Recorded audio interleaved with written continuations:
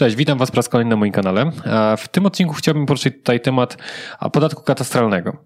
Jest to temat, który w moim przekonaniu wraca co roku, jak taki bumerang generalnie do naszej branży nieruchomości, a który jest tak naprawdę troszkę odraczony w czasie. Jakby żadna władza do tej pory też nie miała tutaj na tyle, w mojej opinii, odwagi, aby wprowadzić taki podatek, ponieważ jak sami wiecie, przez ostatnie kilka lat żyjemy w bardzo dużej fazie wzrostu wartości nieruchomości, boomu nieruchomościowego i myślę, że to by tylko mogło spowodować spowolnienie na naszym rynku. Natomiast czym jest podatek katastralny? Bo część z Was może się z tym spotkała, część może się z tym nie spotkała w ogóle. Podatek katastralny jest to nic innego jak podatek od wartości nieruchomości. Na zachodzie już jest to forma opodatkowania, która jest po prostu znana już od dłuższego okresu czasu.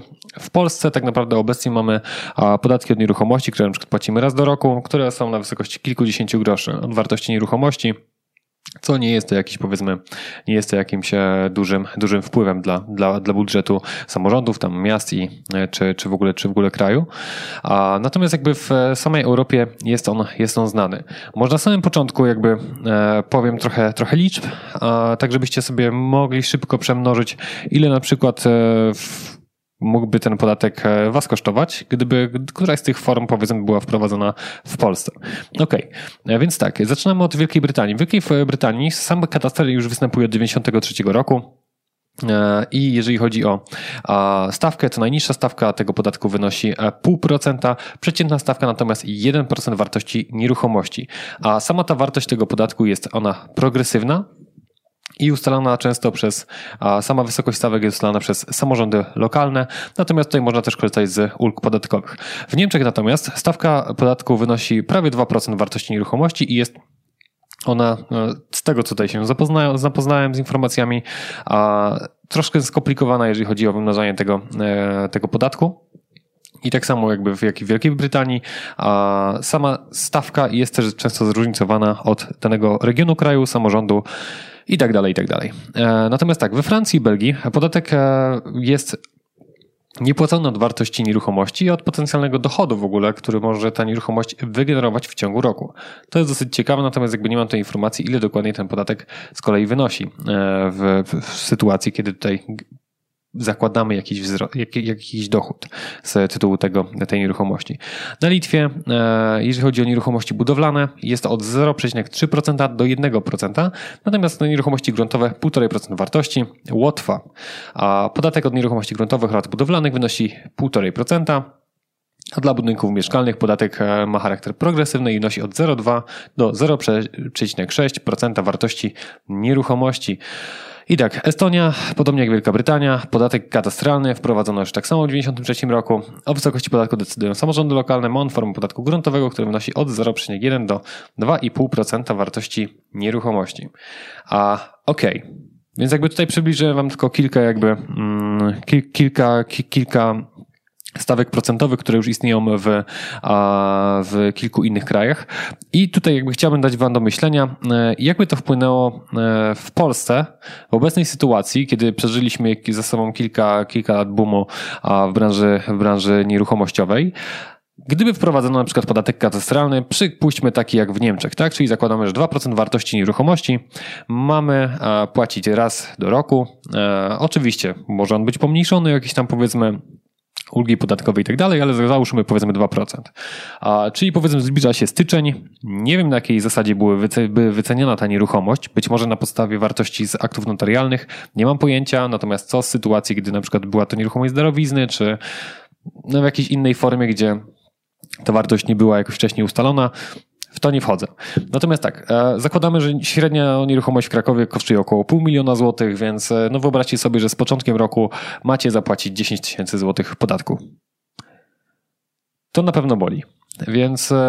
Więc jest to podatek dosyć, nie to, że nie chciałbym powiedzieć sprzeczny, co wywołuje kontrowersję.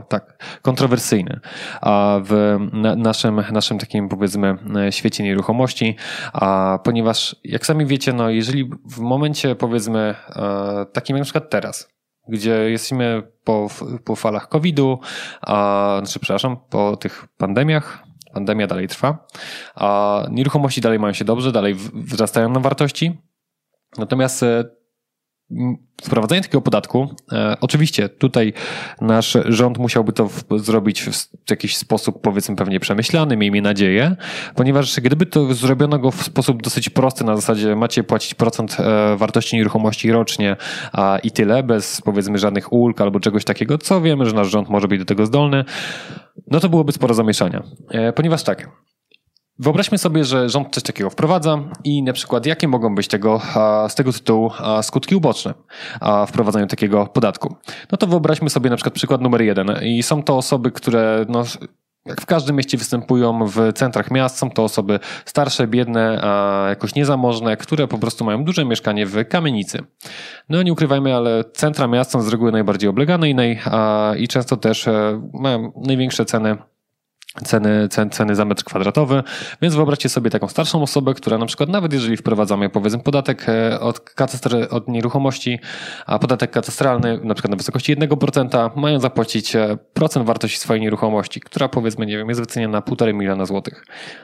No spowodowałoby to na pewno bardzo w szybkim okresie czasu do sprzedaży takiej nieruchomości i niestety wyprowadzki takiej osoby z centrum miasta. To jest na przykład skutek numer 1, negatywny.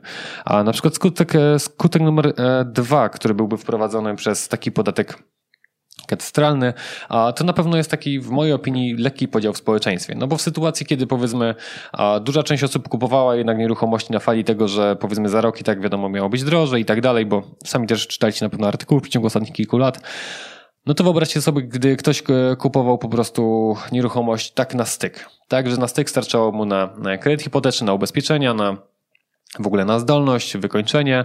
No i nagle co roku ma jeszcze dokładać powiedzmy procent, czy jakąkolwiek tam wartość tej nieruchomości z własnej kieszeni. Też nie ukrywajmy, obecna sytuacja na rynku nie jest do końca fajna.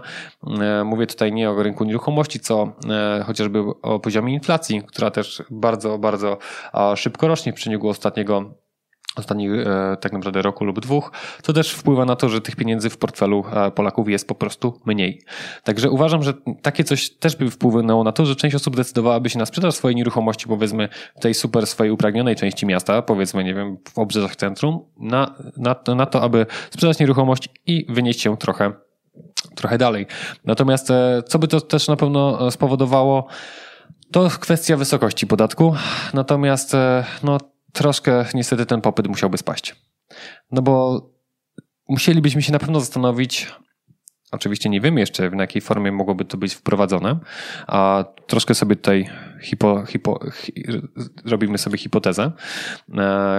W sytuacji, gdyby wprowadzono taki podatek, no to musielibyśmy brać pod uwagę też, że oprócz powiedzmy podatków, które musimy zapłacić przy zakupie nieruchomości najczęściej z rynku wtórnego, to, że przyjdzie nam też płacić raz do roku podatek od nieruchomości i podatek katastralny. No, są to duże kwoty.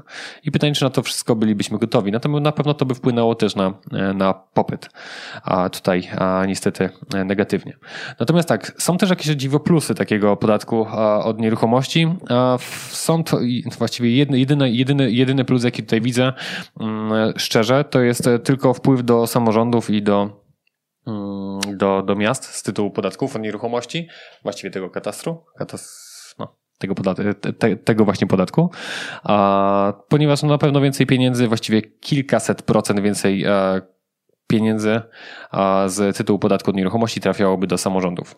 Nie ukrywajmy, ale taki zastrzyk na pewno wpłynąłby pozytywnie akurat na infrastrukturę, przy założeniu, że organy samorządowe wydałyby te pieniądze dobrze. Natomiast tutaj też nie chcę już wchodzić w kolejne hipotezy. Tak więc jest to jedyny pozytywny w mojej opinii jakby taki skutek wprowadzenia podatku od nieruchomości, właśnie podatku katastralnego. Natomiast też znalazłem gdzieś informację o tym, że w Wielkiej Brytanii, jeżeli ktoś posiada nieruchomości w Wielkiej Brytanii, to bardzo bym prosił o sprostowanie. Podatek katastralny występuje przy pierwszej nieruchomości posiadanej, tylko już jest on naliczany od każdej kolejnej. I też w jakiś tam sposób progresywny. Tutaj bardzo bym prosił o zweryfikowanie tej informacji, ponieważ ona była znaleziona w internecie. I To miało już jakieś ręce i nogi, więc tutaj osoby, które powiedzmy troszkę nastraszyłem jakby samą formą tego podatku, który i tak nawet z mojej perspektywy jest troszkę przerażający, niezależnie od tego, ile on by wynosił, ponieważ nie ukrywajmy, ale każda kwota podatku, czy to jest 0,5%, czy to jest procent od wartości nieruchomości w czasach obecnych, to jest po prostu dużo pieniędzy. Natomiast myślę, że można to w jakiś sposób racjonalny po prostu wprowadzić. Natomiast na sam koniec jeszcze jakby tutaj was zostawiam z kwestią przemyślenia takiego podatku, ponieważ możemy tutaj sobie trochę pofilozofować. To znaczy, czy w waszej opinii jest to w ogóle etyczne, żeby wprowadzać taki podatek? Sami rozumiecie. Podatek tak naprawdę powinien uderzyć w najbardziej zamożną część społeczeństwa. Ponieważ jeżeli ktoś posiada powiedzmy kilkanaście, kilkadziesiąt nieruchomości, to dla niego taki podatek będzie bardzo, bardzo dotkliwy. Pytanie, jak to oczywiście wyjdzie w praktyce? Pytanie tutaj oczywiście do was.